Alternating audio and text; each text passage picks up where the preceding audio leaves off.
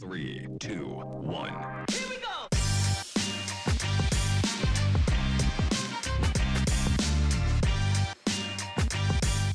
Welcome to the Remote Photography Podcast.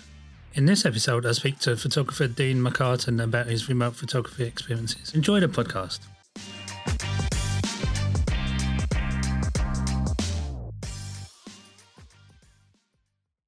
Hi Dean, thanks for doing the podcast. If people don't know who you are, can you give a brief description of your career? Yep, sure. So professionally, I work in cybersecurity, but obviously I'm a photographer as well. I'm a disabled photographer. I have cerebral palsy, which affects my left side, so obviously makes photography interesting, and obviously adds a different slant to being remote. So over the course of your photography, how did you find out about remote shooting? Was it right at the beginning of the pandemic?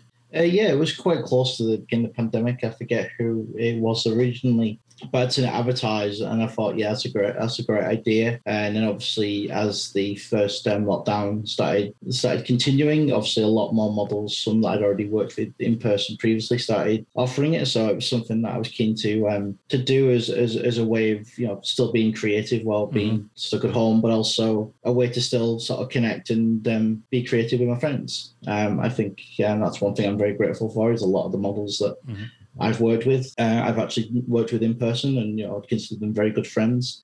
So from that point of view, it was good to obviously help support them as well as do something creative. I mean, obviously from a practical perspective, for me, remote shooting is very enabling, because obviously I do have a disability, so my left side is weak, I think is the word, but obviously I don't have full dexterity in my left side. So obviously in person it creates its own set of challenges, which I enjoy, because it means that not only do I have to consider the shot, obviously how I'm going to do it, how to pose the model, but also the logistics of me actually getting into position as well can sometimes not be as easy as you would first think.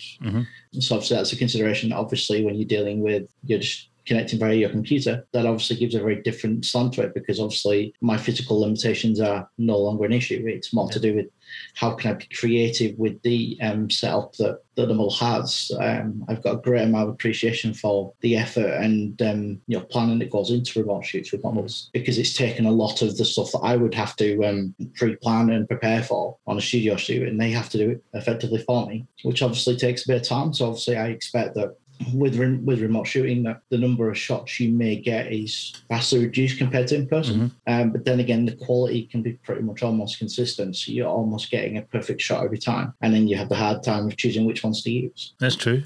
With yourself and Mickey, that's something I really want to bring to the forefront, because it's an interesting one. Yeah. You've sort of said how you found out about doing remote photography, didn't you? So I blame Rochelle. She was the one that encouraged me to pick up my camera again after a number of years, which is what led to me to be restarting doing photography in the first place. And it's all sort of spun out from there. Well, did you see the one Rochelle did with me, or was it? Yeah, well, I've done one with Rochelle, but I've known Rochelle for a little while. Okay. So it was just through one of our conversations when she was saying that she was doing events. I think it was a shot she'd post online and made a comment about it, and then from that she kind of said, well, you really should pick up your camera again.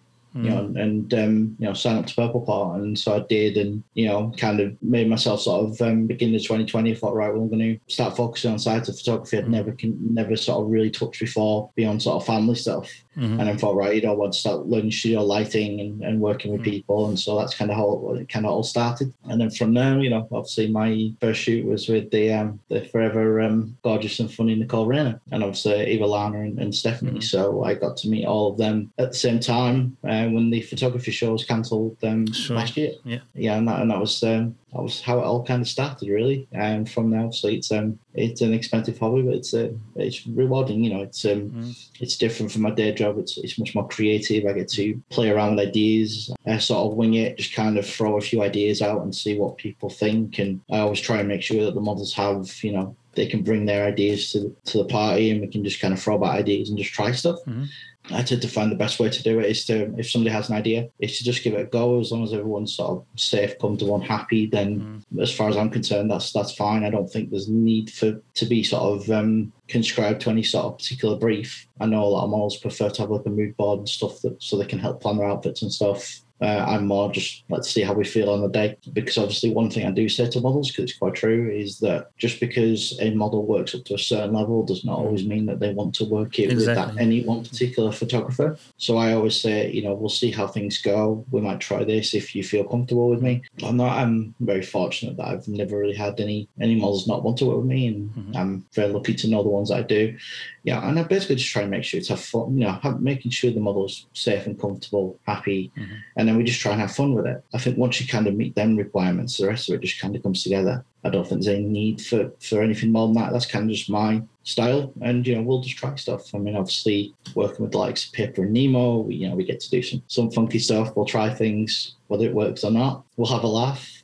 I was looking to be the second remote shoot for Abigail Marie a few months ago, and obviously it was the first time we'd shot together at all. And to be fair, I think I have more photos of that shoot of her basically in stitches, laughing, than I think I do of her actually being sort of perfectly composed. But I think that sometimes is the fun of it. I know everyone has their own sort of style. I just tend to find story time and making sure people are having fun is the key element, because I just think everyone should have fun doing shoots because it's a fun thing to do. I think that's maybe the upside, is because I'm not doing it necessarily commercially. There's not the same sort of requirement on me to be getting, I suppose, that shot. But obviously when you get to work with people like Michelle, you can easily spend an hour just getting that one shot. And through the course of a number of these remote shoots, I've had people that I've met in person, and literally like the first half an hour minimum of almost every remote shoot is just catching up. It's just checking in with people, seeing how they're doing, having a little natter about how things are going. And there's a lot of models doing remote shoots from around the world now, and it's quite exciting because you get to work with people you never typically would think to try and work with, and it just opens the world of possibilities, especially when it's remote and all you need is an internet connection and a mobile. It's a very basic set of equipment, but obviously you can go as elaborate to an entire studio shoot, so you've got from one extreme to the other. So you mentioned quite a few models that you've worked with during remote shoots. What countries, and if you know some of the names of the models off the top of your head, have you worked with? I've got a few. Obviously, I've worked with about 3 models in the US, which obviously is Michaela, Scarlett, and Alexa. From Europe, there's obviously been quite a mix. Who I've shot a few times, and I think the rest have been UK models, ones that I've wanted to work with and not had found the time to schedule, obviously with my work commitments keeping me busy and traveling around. Sometimes scheduling in-person shoots is a little bit logistically a nightmare, because I don't always know where I'm going to be at any one particular week to the next, which is obviously a minor problem. And obviously trying to work out logistics with models in studios, it's not always ideal. So I was very lucky to get to work with, obviously, Callum Monaco, Artemis Fauna, work again with Natalie Oliver as well, as well as Charlie Rolls. The list in the UK is quite extensive, and obviously Eva Lana, Rochelle. To be fair, there's so many that I've been very, very fortunate to work with. Obviously Jade as well. So I've been lucky enough to meet some people that I've never shot with in person doing remote shoots, and I'm so excited to get the chance now. Lockdowns are easing up to hopefully get to shoot with them in person, because it's just been so much fun, pushing what is possible doing remote shoots, because you would think, well, there is maybe some limitations in what you can do, because obviously the technical setup requirements are, as there's only so much you can do in regards to a tethered setup, and the models having to constantly move around, so you want to change from landscape to portrait, adjust heights and stuff. A lot of the time, unless you've got someone there to really assist in putting a tripod into the same way, you do have to work the angles a little bit and the setup around it. There are one or two interesting people out there that are doing it a little different. Obviously Team Black being one, obviously Angel and Jay Black. I did a shoot with them where John was very kind enough to actually freehold the camera for me, so we could get into an angle that I wanted but wasn't able to do from a tripod. So there are ways around this. I'm in the same as well with Mr. Summers. Poor Mr. Summers having to hang over a set of stairs while Rochelle and I try and get that killer shot. I mean, the guy, must have guns like Arnie after that, because that was a lot of fun. And obviously we were using a very long tether cable as well to to run up the stairs. Yeah, we spent a lot of time getting that one shot, and it was it was gorgeous. It was a lot of fun, constant laughing, readjusting, trying things. But in the case of stuff like that, sometimes it is just it was literally just a try and experiment. We managed to get an active, live bare bulb in there as well, which just had that much more of a softer glow to it. To be fair, there wasn't a massive amount of editing to do on that one because it was pretty much perfect straight out of the camera. So yeah, it's really interesting, the various different types of remote shoot. I mean, moving to the other end of the scale. I've done several cloth related remote shoots using iPhones, and even on location with Michaela, obviously in Turks and Caicos, obviously in the Caribbean. So we actually had it, we're at the beach, and we got some fun shots in the water, obviously with support of her partner to sort of hold the camera while we're doing that. So there's very different ways you can do remote shooting depending on sort of the support and the collaboration, as well as obviously offering full tethered sort of setup. So there's ways to do it across the thing, and obviously most models have extensive wardrobes, which is very useful when doing remote shoots because they can quickly change and they know what they have access to, and it's a bit different than being in a studio where they've got to pack what they think they're going to need, whereas at the home it literally is a case of them just going to the wardrobe and finding it, which offers a lot of options. But obviously it can be a challenge for some models, and I've seen that where they haven't had the perfect space to shoot in, and some of it just requires a little bit of creativity in how you do in the angles, pausing, as well as utilizing the space available. The amount of varying looks that Charlie gets on her remote shoots, and there are a lot. I mean, obviously, having shot with her in person, I'm aware of the space they're using, and when you suddenly see that in person, you can kind of see how versatile they've made the space. With the various backdrops and the looks. And I was very fortunate to be involved in a group shoot where Charlie had a makeup artist do her up as the Ice Queen. And that was such an interesting look. And, even though the images straight from the camera were so, were gorgeous to begin with, the fact that there's so many different takes I could take as an editor from that image, obviously, turning more to the blue tones in order to, really create that Ice Queen sort of vibe. With the silver on her face, and it was such an interesting thing to sort of sit back and think, once I'd even taken the photos, what you actually arrive with. And I think it's been an interesting experience for most models to have have remote shooting capability, to actually go through the kind of thing of working with not only people they've worked with in the UK, but obviously international photographers as well. And I think that's definitely been an eye-opening experience for models as well, because it gives a different viewpoint. And I think every time you work with anyone, you come away with different ideas, whether or not that be ideas you'd want to work with on that with that model in particular, or just in general. And I think because there's been much more sharing ideas sort of internationally due to this lockdown, it's definitely made people more creative and give people different ideas. And from that point of view, I think it's only been a good thing, and I suspect it will remain even past the international lockdowns, because it's just so much easier that in a time like if I'd have wanted to shoot with Scarlett or Michaela, I would have had to physically go to the US and then sort out logistics from there. Whereas now I can just literally, send them a message and we book a time. And while that sometimes means, working with international audience means you have to adjust the time that you can shoot to make best shoot it to the light. And yeah, I've seen myself still up at midnight doing shoots for Michaela, but it's always been so much fun. And even when they tour as well. So, I mean, I was looking up to shoot with Michaela when she went to Texas.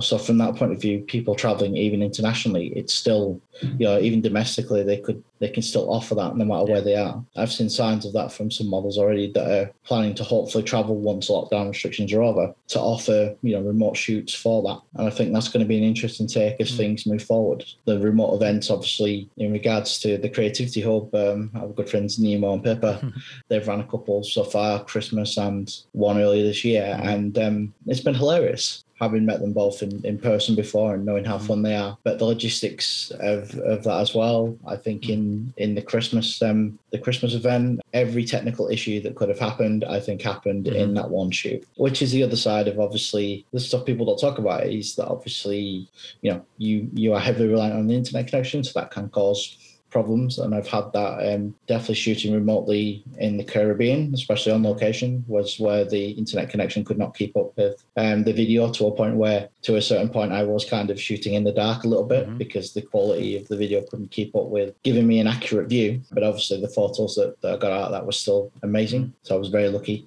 But you just expect that, you know, when you're doing stuff on location remotely, you're likely are going to have a high failure rate. But to be fair, you could have that same prospect in person. I mean, I find my personal sort of rate is about 25% of most photos I take when I'm doing an in-person shoot are either out of focus or otherwise.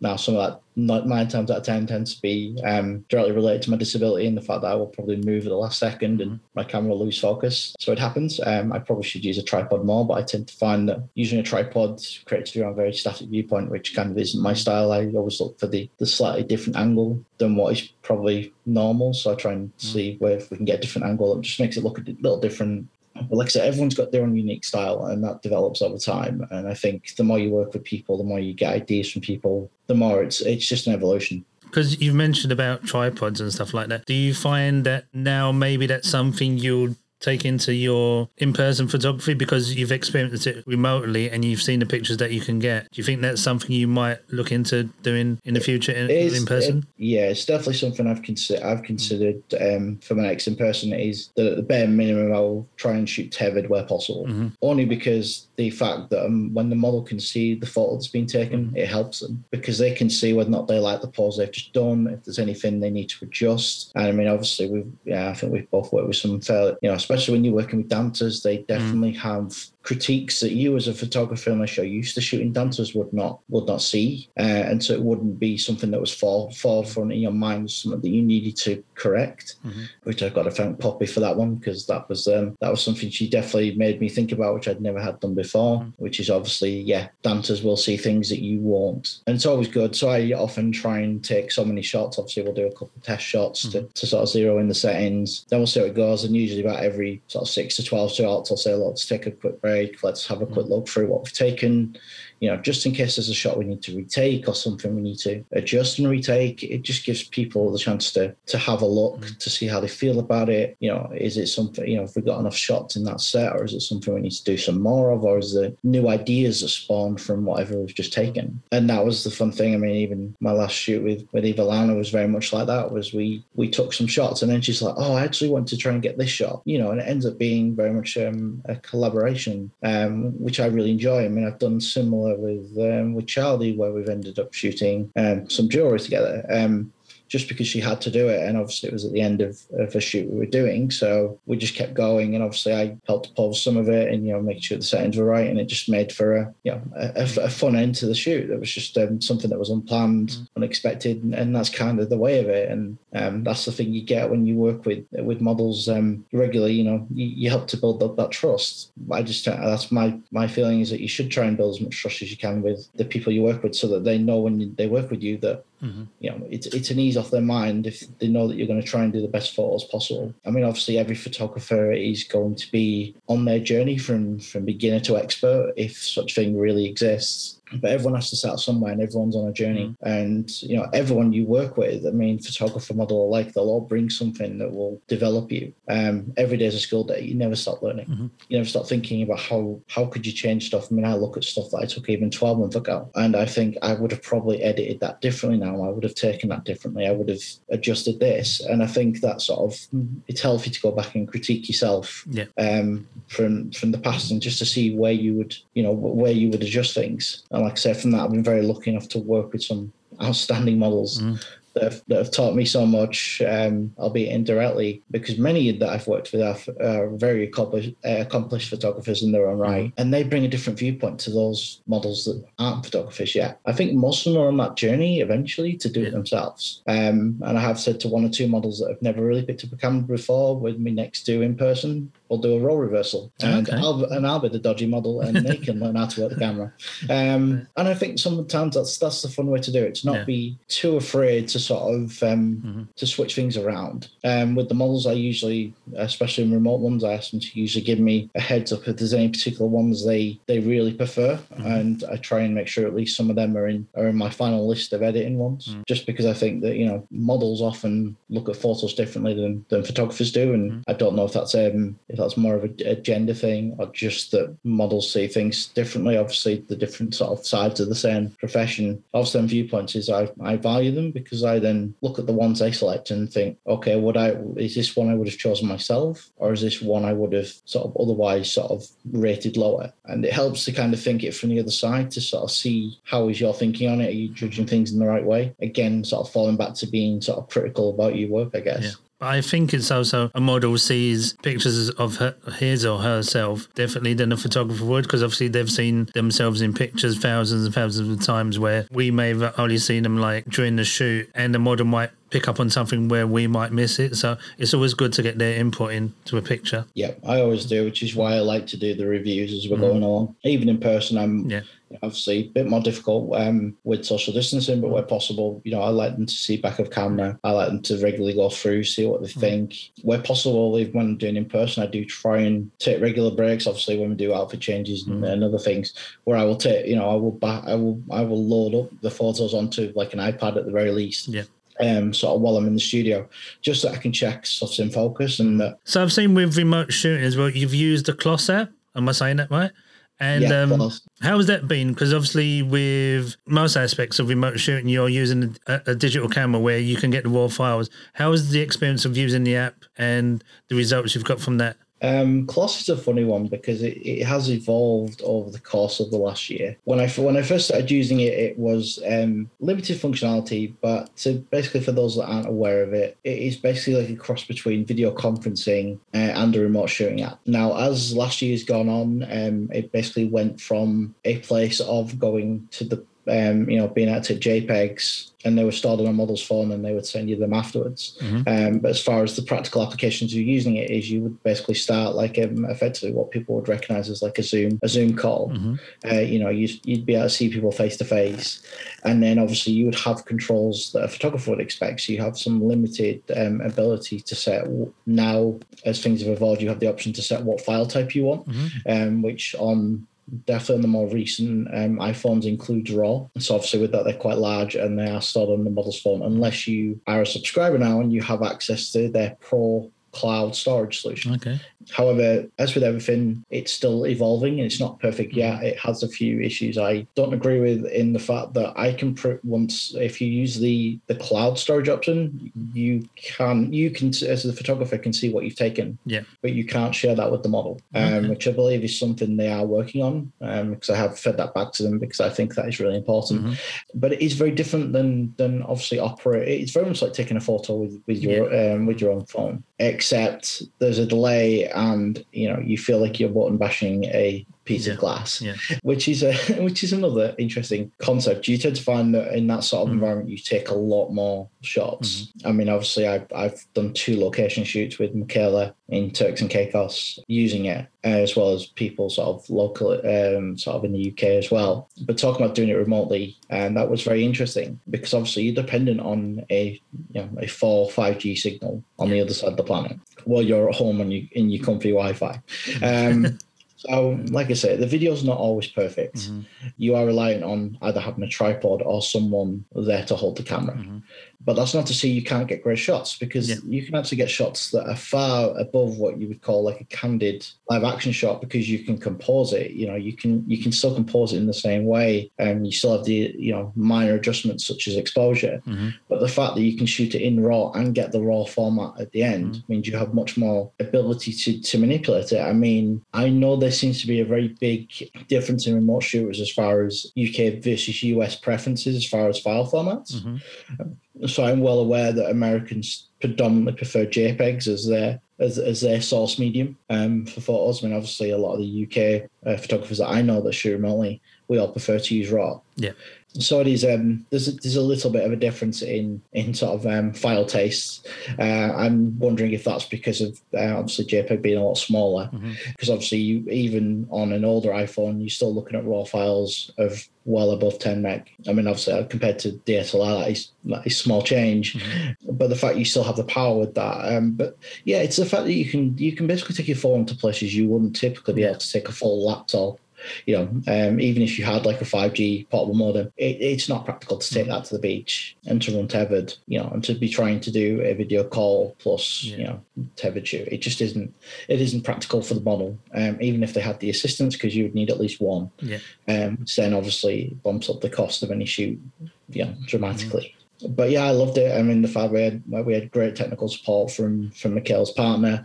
But we did all sorts. We did stuff in the water. We did stuff on the beach. We've done a lot of different sort of looks with that. And some of it was more on the casual, playful side. Some of it was was a lot more thought out. But the fact you have that capability, of just basically having a phone and effectively off you go, which made it a lot easier in some regards for us to play around with styles, because there wasn't the need to carry massive amounts of gear, which I thought was just perfect. And it did have its downsides. There was times on one of the shoots where video was effectively so pixelated, I was struggling to see how the thing was composed. So at that point, you're just literally just button bashing into and in the hope that you've got something you can use, which I did. I mean, I think on one of them, I think there was well north of 600 photos taken in probably what was an hour and a half.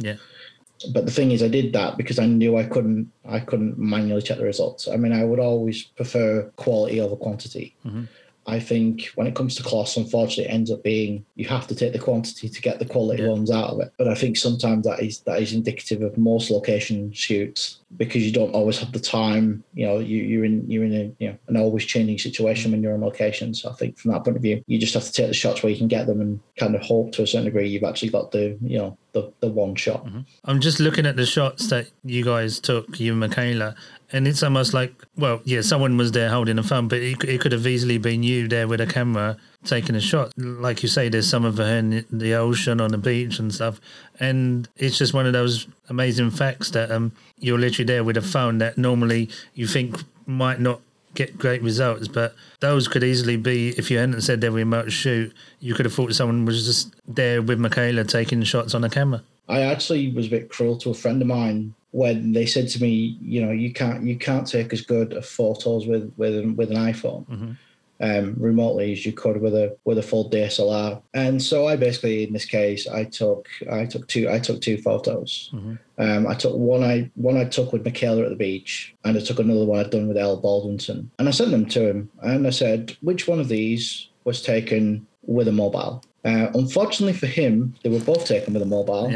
And I did it to prove the point, because obviously he obviously picked up and said the one shot with Michaela was done with a full setup, and I said, well, that wasn't true. And I said, in fact, both of them were taken with a phone, and I said, and they were both, easily print quality. Exactly. And the thing is, it's. I think what you get to the point now, and I say this to a lot of people, because when I first started shooting models, I was still using the same EOS 450 that I've had since it came out, which I think now is about 13 years old.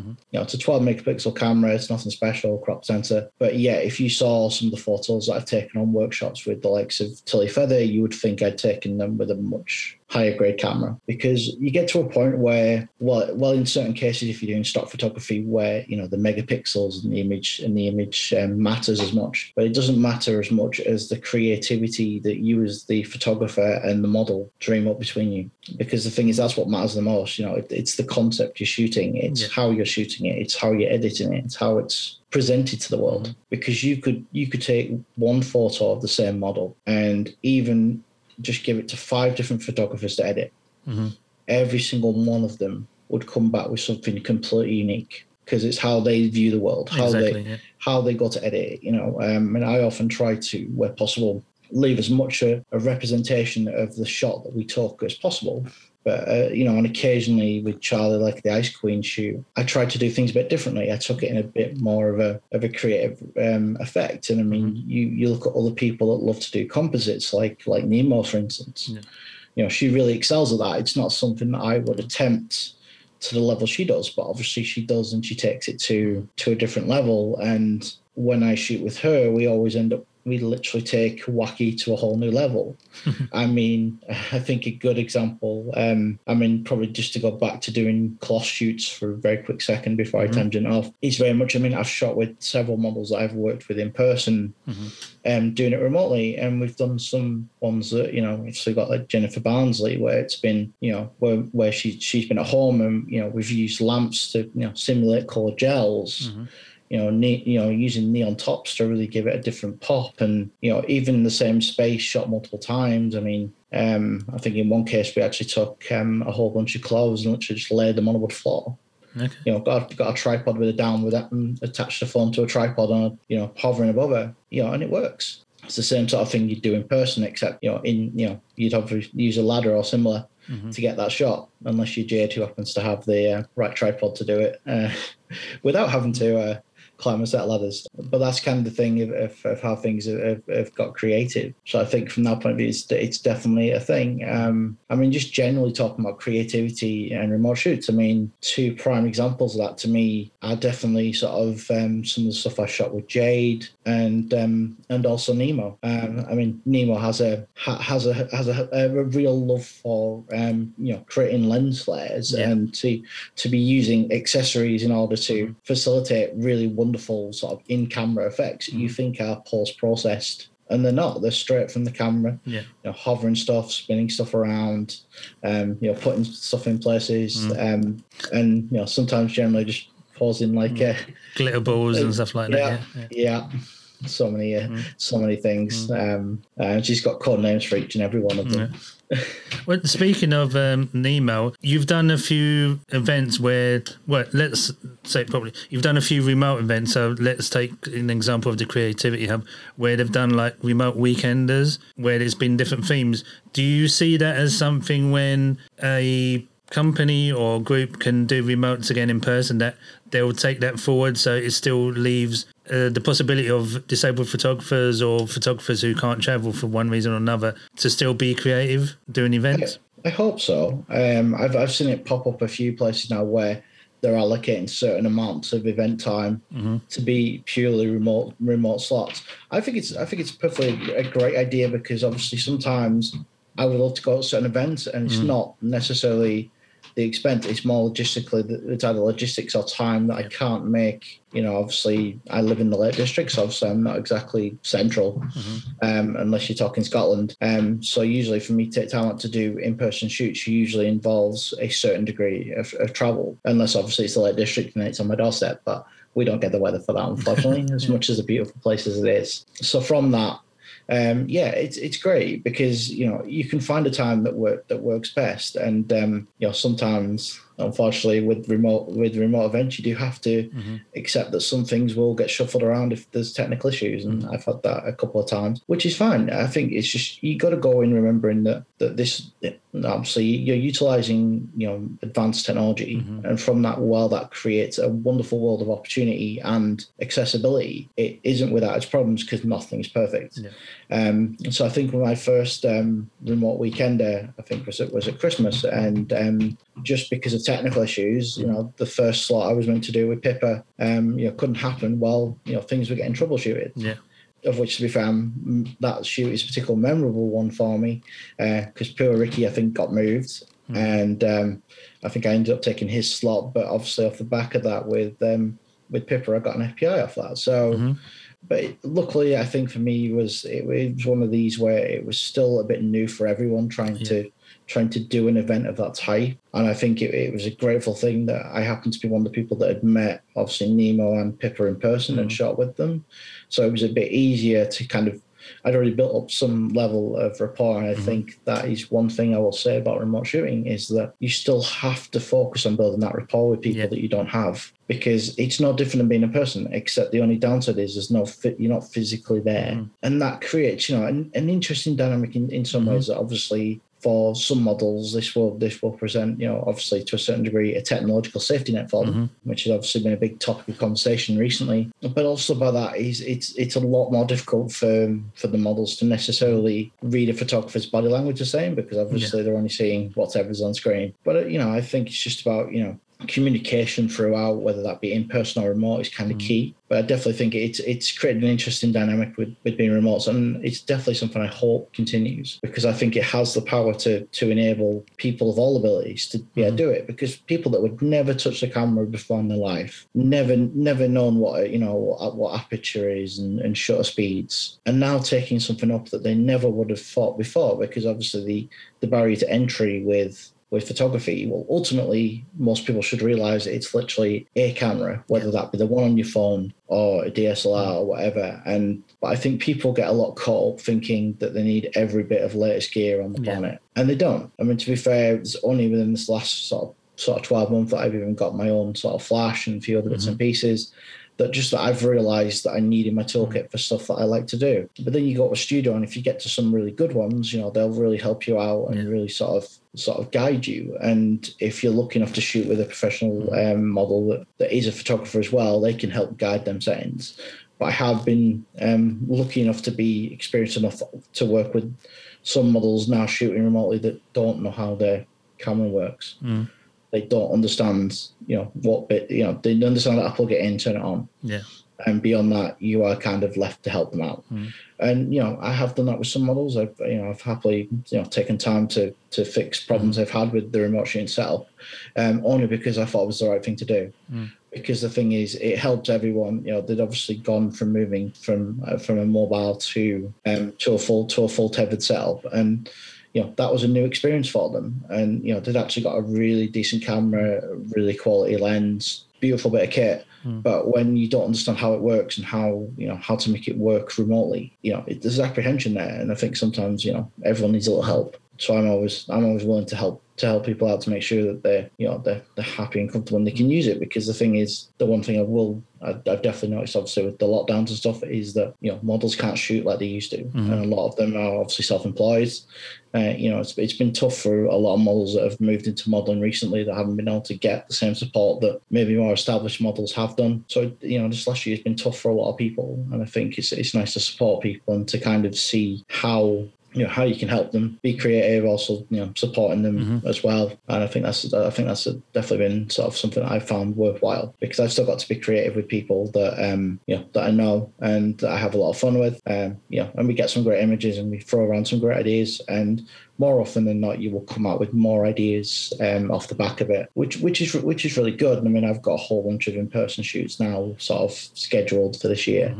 That are going to be amazing. And I think it's going to be different for me, because I'm going to have to switch from my style of remote shooting, where everything is kind of tripoded, all nice and stable, and I'm just operating my laptop one-handed, whereas I'm going to have to go back to actually operating a camera one-handed. And this is what I say by having a tripod is a good thing, but obviously when you're one-handed, obviously the logistics of moving even a tripod, it requires an effort of, you got to put the camera down and take the camera off the tripod and move it down, and think about sort of the angles as far as me physically getting down. Obviously, having only full capability of one side, creates a whole bunch of challenges when you have to kind of hold a camera or make sure you're not about to drop a very expensive camera.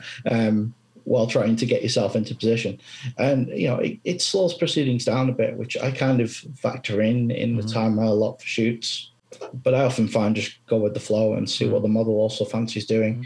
I just don't keep to a strict schedule. I was going to say, well, we might use this over here, try this. I still think some studios should probably come with a nice little platform for some models to stand on. So as poor souls, when we end up on the floor, have a little bit of wiggle room to work with. I will tell you about this. There was this shoot I did before, I forget which lockdown it was, before one of the lockdowns. And I was down south, and we decided we were going to do it in a hotel room.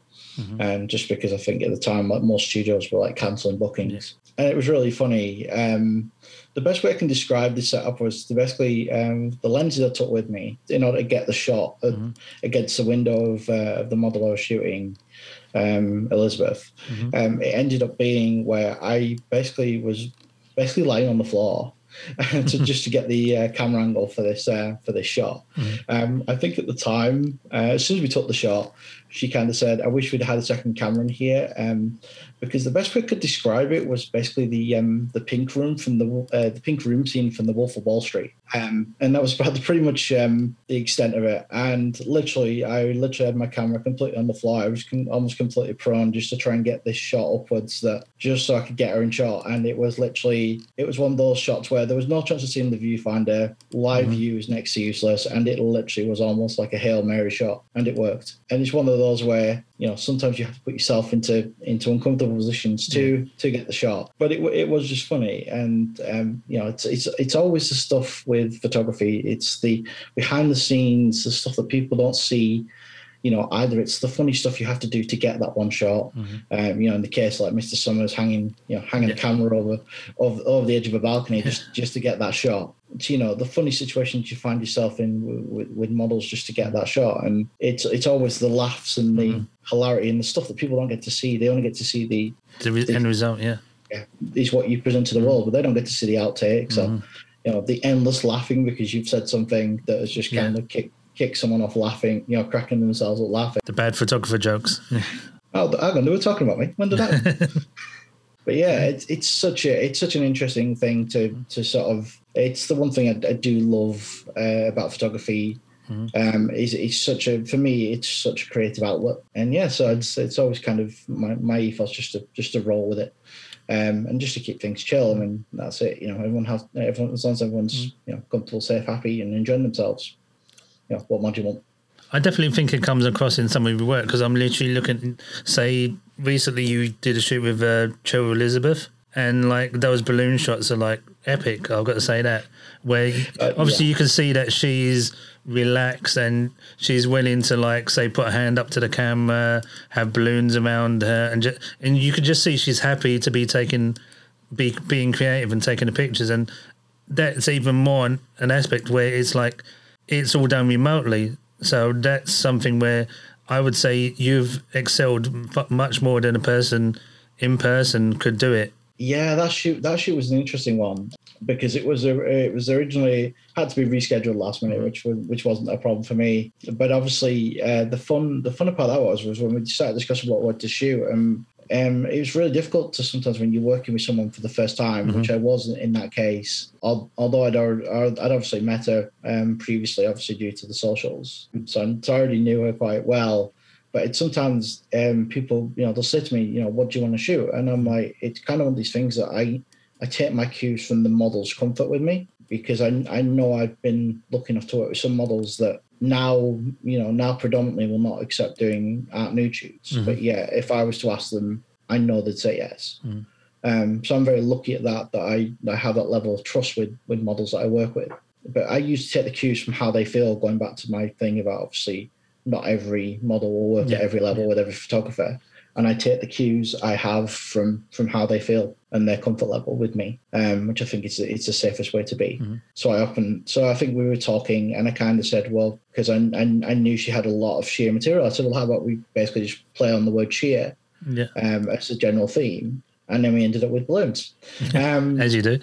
As you do. And it really worked out well. And, it's just all about, you have a laugh. I more often than not tell some funny stories because I happen to have a few. I was very fortunate through my day job to travel to various places internationally. So I have a lot of funny stories because crazy things seem to happen to me wherever I go, which is part of the fun sometimes. Yeah.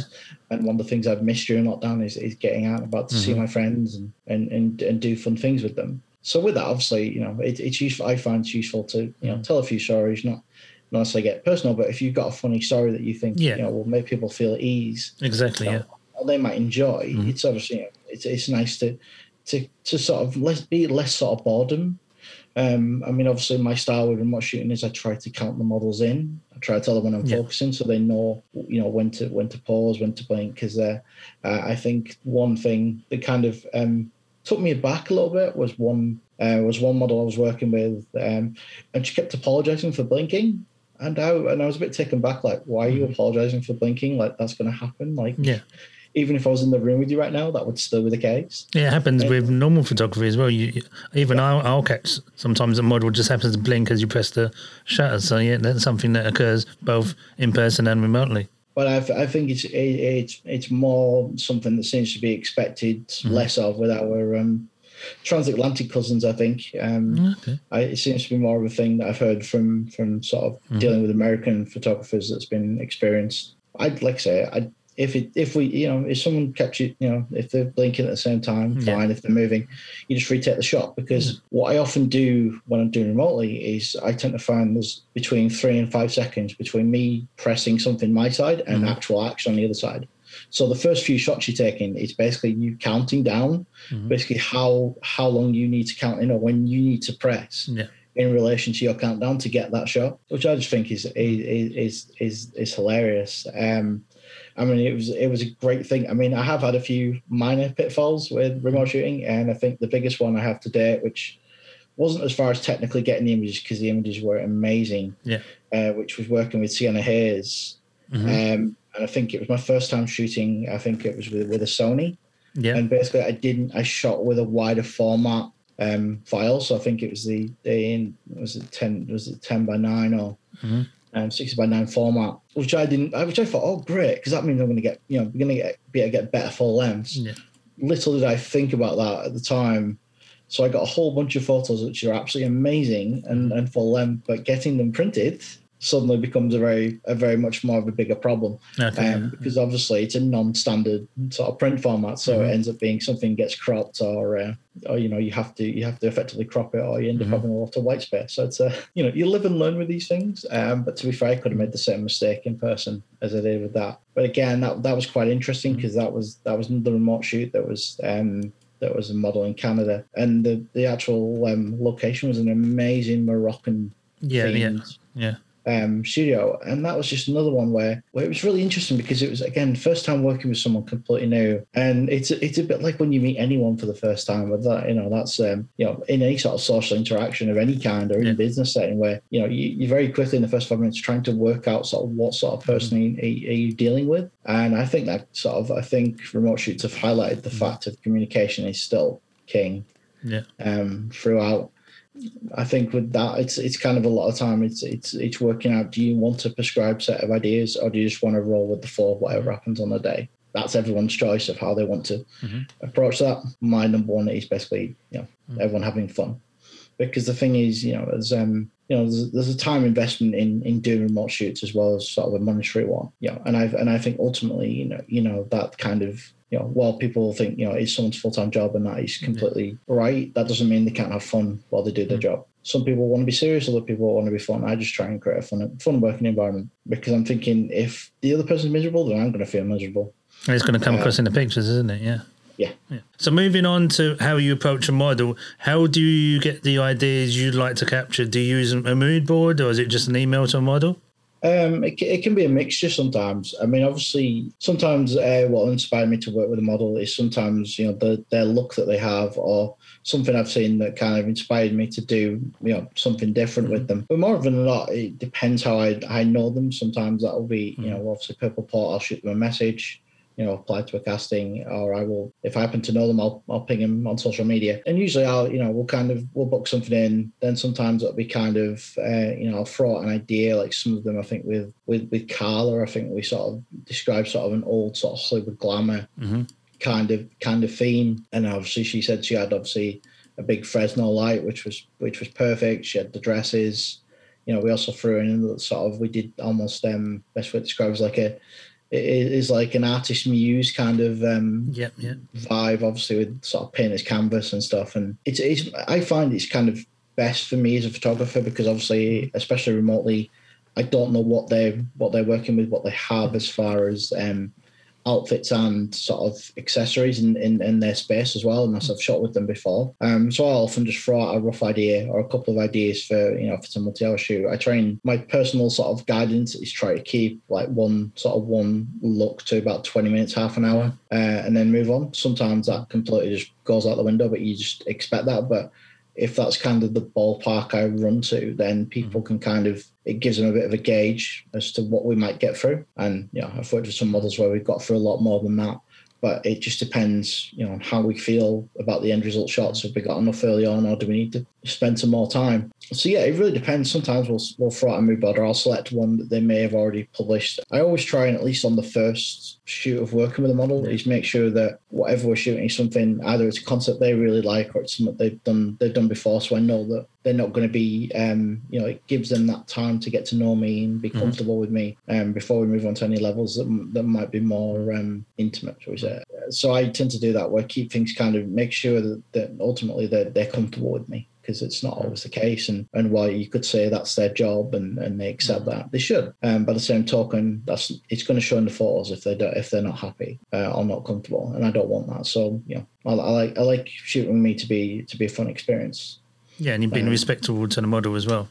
Yeah, absolutely. That is the number one rule always. Which unfortunately we hear too many stories of that not being the case, which is very saddening. Very saddening to me, at least, because most of the models I know with are absolutely fabulous models and even better people. So I'm very lucky with some of the people that I've shot with, and some that I've only shot with a few times have become such amazing friends outside of sort of the model photographer relationship. That I'm very, very fortunate to know such amazing people. And I think once you get to know them, you realise that while most people generally, by and large, outside of the photography community will think a model's just a pretty face, they often don't get to see the depths that a model has, because a lot of models are very intelligent. They're all very intelligent women. A lot of them are photographers themselves. A lot of them, there's a lot more depth to them than people even think, but that's the same with any human until you get to know them. But I think it's definitely more apparent that I've got to meet some amazing people, some interesting stories, and they've taught me things as well. And that's I think that's part of sort of sharing the whole experience with someone is it's what I typically when you deal with people, if you can learn from them and you can teach them something, that share of information makes everybody better. And that doesn't really matter what field you're working, whether that's photography or any other field. You should be open to doing that, but unfortunately not everyone is. And there will be some people that are very guarded about how they do stuff, but I'm like, no, just try it. Sometimes my method is you learn by doing, trial and error. And if it doesn't work, you move on. Yeah. Yeah, pretty much. And that's always my thing with any ideas that I throw out, because sometimes, obviously, if we're winging it, as it were, I will sometimes say, look, I'll get an idea. Like literally, I'll be mid-shoot, I'll just have a little idea that pops in my head. What I usually say to the model is, unless it's someone I sort of know very well, is I'll say, look, I have a habit of like, my brain will think of something, I will throw an idea out. If you really don't like the idea, fine, say so, and next idea, move on. But if it's something you fancy trying as well, we'll give it a whirl. And I do it like that. And I always say, I'm not. I like to experiment with photography. So I'm never afraid to fail, because failure just means you found something that doesn't work. Yeah, and then you've learned from that experience as well. Or you may have found something that you never thought would work that actually turns out to be a class idea. Exactly. But you don't know until you try. So, never say never. Just like I say, it's one of these things where you just have to be open to new ideas and just see what happens. I mean, I've had models come to me and say, I really want to try this. And I'm like, yeah, okay, let's go. And, I'm happy to do that. I'm happy to experiment with any ideas they have that they've not tried. I mean, that probably seems like a hard thing, but sometimes from my experiences that it's not as frequent as maybe I expect it to be. I mean, it's pretty easy when obviously you've got when you've got a model and photographer partnership. Obviously, you got Rochelle and Mr. Summers. You've got Team Black. So they obviously cover off a lot of the ideas they have amongst themselves. But even sometimes they can't get through every idea that they would like in the time they have. So sometimes it's fun just to take an idea they've been mulling around for a while and just rolling with it. And I like that collaboration. Like even in remote shoots, one thing that isn't really discussed is often that the model's partners are often the tech support. Yeah. And I often say to them, because I know one or two, and they're in the background and they're pretty quiet. And I'm like, no, we're going to have a conversation. It's going to be a freeway conversation. I expect that your partner's going to chime in. I mean, Michaela and her partner Martin. Yeah, I chat with them both, and it's part of that thing where we're chatting together. It's never one or the other. It's a team trying to get to the same point. Yeah. Yeah, and it makes life easier because you can have a joke with everyone, and it's I think it's fun because you get to meet people. And the thing is, I know some photographers maybe don't prefer to speak to the tech support. I don't know. Me personally, I just think it should just be one big collaboration, one big conversation. just enjoy the time as it stands, because I think that, you know, I think there is a lot of unsung heroes in sort of partners and models during remote shoots that are doing a lot behind the scenes that people don't see. I mean, obviously you got people like Kira, who I haven't worked with yet, that obviously does it all herself, and I know a few like that. It's kind of you know, I've also seen as well, you know, models with mobile tripods stacking books up on a coffee table to get the right height for the shot. You know, completely natural light. You know, no reflectors, nothing, you know, sometimes up against the wall. And luckily for me, it's people that I've worked with, so they're less worried about working with me remotely, because it's not something they typically offer and it's not something they've done much of. So it's, you know, sometimes they just want somebody to give it a try with. And I've done that with a few models during lockdown that have not done remote shoots or offered them publicly, but I've done them with them just to give it a try. In fact, I've got one case, I think, was Elizabeth, where literally I was sat at home on a Sunday afternoon. It was right when we'd had a lot of snow. And she literally messaged me saying, I've got snow. And I went, that's good. You enjoying it? And she's like, yeah, but I really want to be outside shooting in the snow. Yeah. How do you do these things called remote shoots? Okay. So we ended up firing up Kloss, and you'll probably find, actually, to be fair, you'll probably find a couple on my profile if you go look. And basically ended up taking a tripod with a phone attached, booting up Kloss out into a garden, and basically took some shots of her in heels and black lingerie in the snow. But I mean, like with that, it was very candid, very sort of casual. I mean, how can I put it? There's only so much you can work with in someone's garden that hasn't been prepped. I mean, we all can't be like a certain model we know that has everything sort of perfect, even in a garden, despite the effort that involves. Naming no names, Michelle. But with that, you know, we did what we could, and we had fun with it, and it was something, because I mean, instantly as a photographer, especially not being there in person, I'm like, what's the temperature like? Because I'm like, you're going to be outside, minimal clothes. You know, we need to kind of make this snappy, because if it is cold where you are, like, I'm not having, you know, I don't want it on my conscience that you're basically going to be, you know, get hypothermia or worse as a result of trying this. And she was okay, thank goodness. And it was just, you know, it was so fun. I mean, unfortunately, because we were using Kloss and the timing issue, because we were trying to actually get a shot, which we unfortunately failed to do, which was trying to get a shot of her blowing snow to the camera. And we just couldn't do it. We couldn't get the timing right, and we couldn't even get it to like high speed shutter enough to be able to pull it off. And we were just like, next time there's snow and there's no things, and we'll redo that. But that's where remote shooting has its limitations, is that you can't do the same stuff you would in person. Like in person, that would be fine. You would compose a shot on a tripod. You know, you would either have a quick release button, or you would just set a, high speed shutter and just press it. You know, and you'd be good to go. But obviously you don't get that with mobile apps, and it's not practical. But at least you tried. But we give it a whirl, and it was fun. It was a lot of fun. It was something that, while it isn't something she chose to do more of, it was one of those that were like, it still was a good memory. Was a fun Sunday afternoon that nobody intended to have. But it was a lot of fun, and I love it. I mean, this is the fun thing about knowing such amazing people, is that sometimes they will reach out to you for doing stuff, and it's not something I never. I mean, initially when I first started doing this, I was always kind of the approach that because of my disability and being somewhat less able than most people, I always took the approach of, it was easier sort of. For me, for my own personal sort of feelings, was easier to sort of pay for a shoot, just because then if I screw up, it's on me. Yeah. Rather than doing sort of time for where, someone's given up their time to shoot with me and, it's on me to deliver at that point, or it's both to deliver, but, mainly then, I want less sort of technical hiccups from my side or physical hiccups from my side. And that was, that was a very different sort of mindset for me, whereas a lot of people, start with sort of time for and sort of gain their experience that way. So I sort of, I did it the other way, but by the same token, I got to work with some people that were very, very patient with me, which is fun. We get to laugh about it. I often make a joke about, more often than not, I end up on the floor more than the models, which is pretty true. But it's sort of, I took that approach just because it made me feel better that I was valuing someone's time, less amount, which nowadays isn't necessarily the case. But when you're first learning, and I think that's the other side of the thing, is while I'm not sort of full-time professional doing this. I kind of do it. I've been doing it as a hobby, but I may do it a bit more, try and be a bit more professional this year.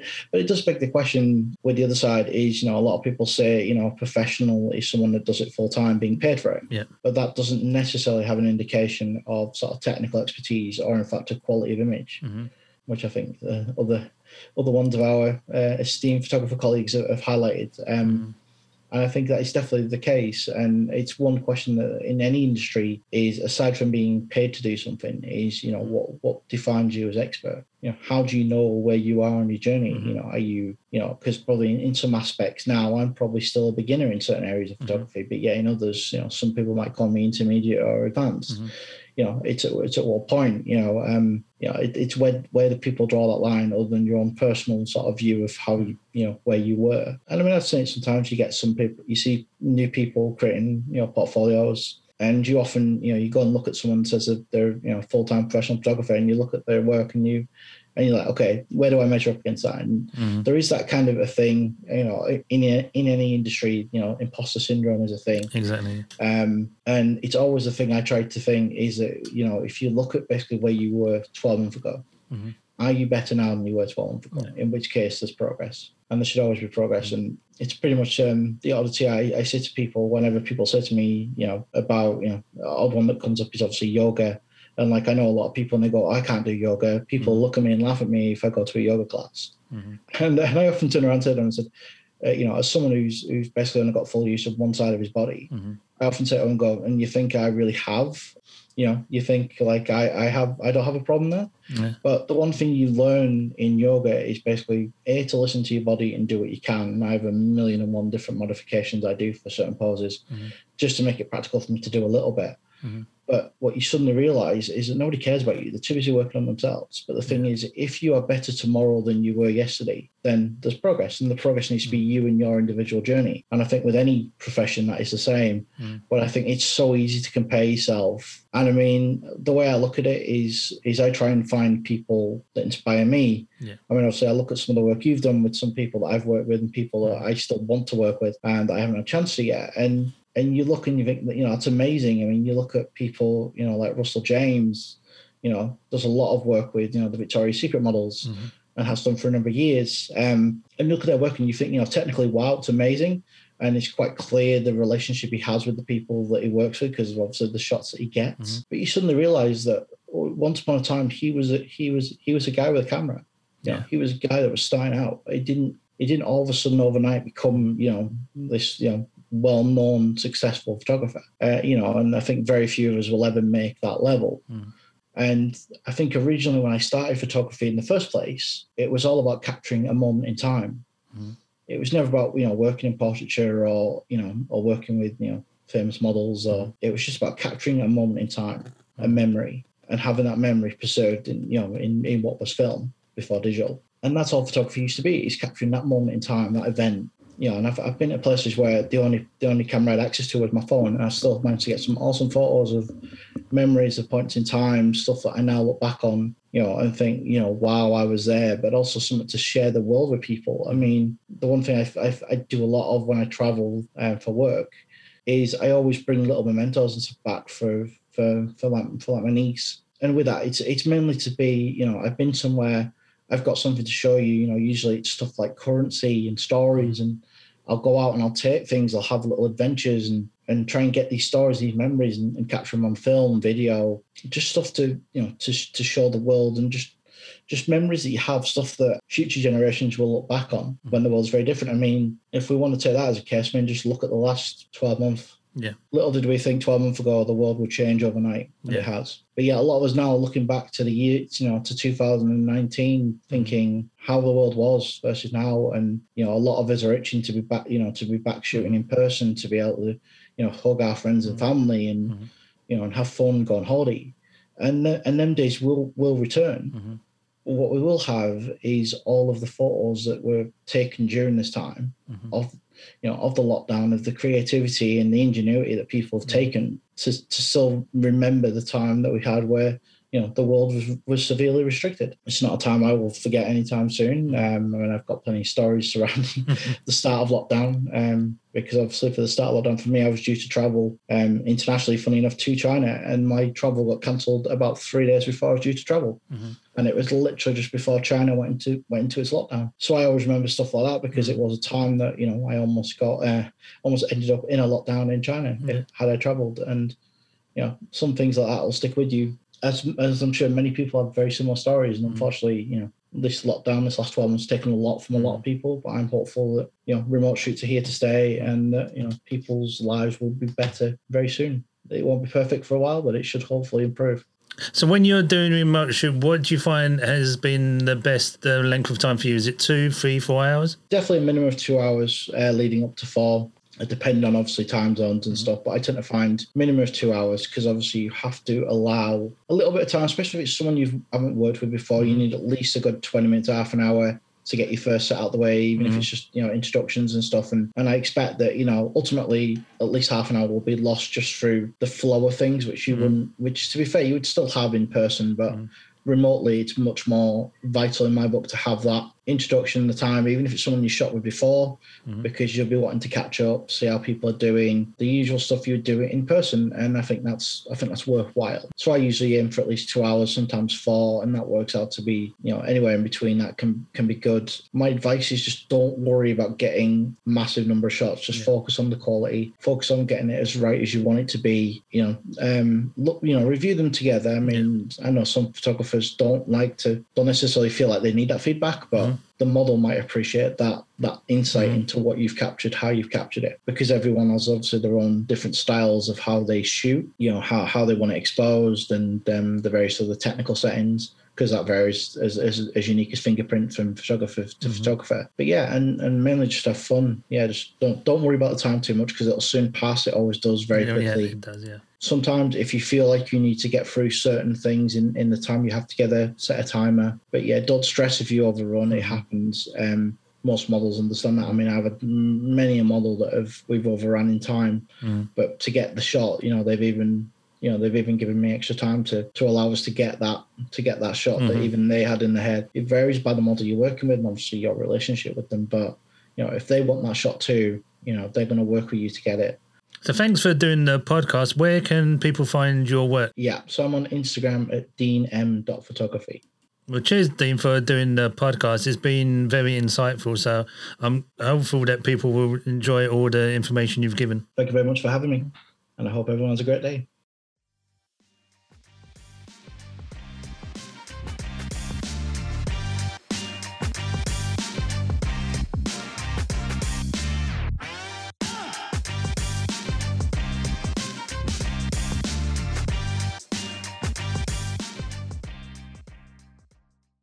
Right, so the first thing I'll just do say hi, Gary. Hi, Gary. Hi, Dean. Thanks for doing the podcast. If people don't know who you are, can you give a brief? There we go. Let's try this again. Right, come on. And I really want to burp, but I don't know if I'm going to.